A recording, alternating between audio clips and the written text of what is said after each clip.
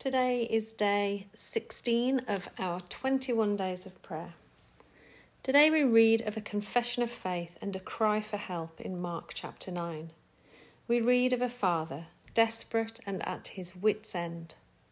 While Jesus was on the Mount of Transfiguration with Peter, James and John, the man brought his son to the disciples for deliverance and healing, and the disciples could not help. You can imagine the chaos, frustrated disciples now arguing, a distraught father, a suffering child, and the teachers of the law ridiculing, a battle of kingdoms. The words used by Mark to describe the boy's struggle are descriptive and expressive, foaming, gnashing and destroying. They describe a darkness that is opposed to the image of God in the boy, and the father knows where to find the true Imago Dei. Jesus observes the commotion, gets irritated and rebukes those around. "How long shall I put up with you? Bring the boy to me."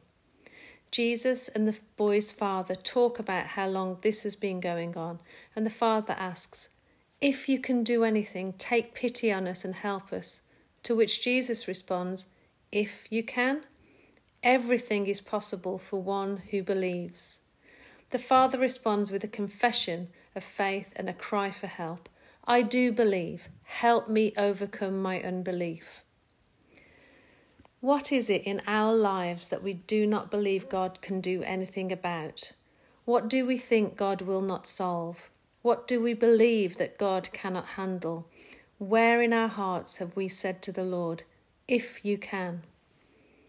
We know the outcome. Jesus takes authority over the demon oppressing the child, and the child is set free and healed.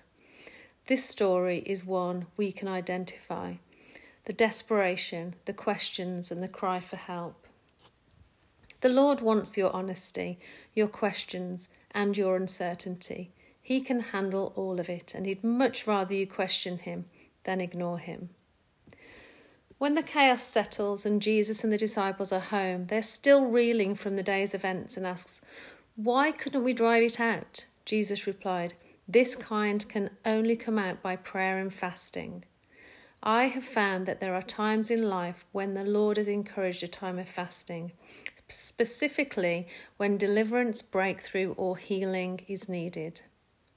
I think of my own family situation where Phil and I committed to prayer and fasting every week for my brother who desperately needed a miracle. 2 years later, we saw God answer in his timing and his way. Let's pray. Heavenly Father, forgive us for times when our trust in you has been overshadowed by doubt and our spiritual walk has strayed. Strengthen us, Lord. We do believe. Help our unbelief. Help our unbelief about reconciliation.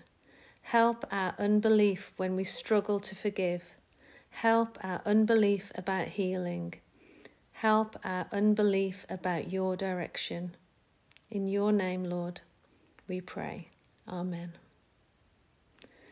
In our reflection today, let's ask the Lord if there's any area where unbelief is present in our lives and ask him to help our unbelief. Think about the disciples' question, "Why couldn't we drive it out?" And Jesus' response, "Is the Lord highlighting an area that needs a commitment to fasting?" Our prayer focus today are our many missionaries across the globe. And of course, praying for our 3 prayer points. Thank you for listening and have a wonderful day.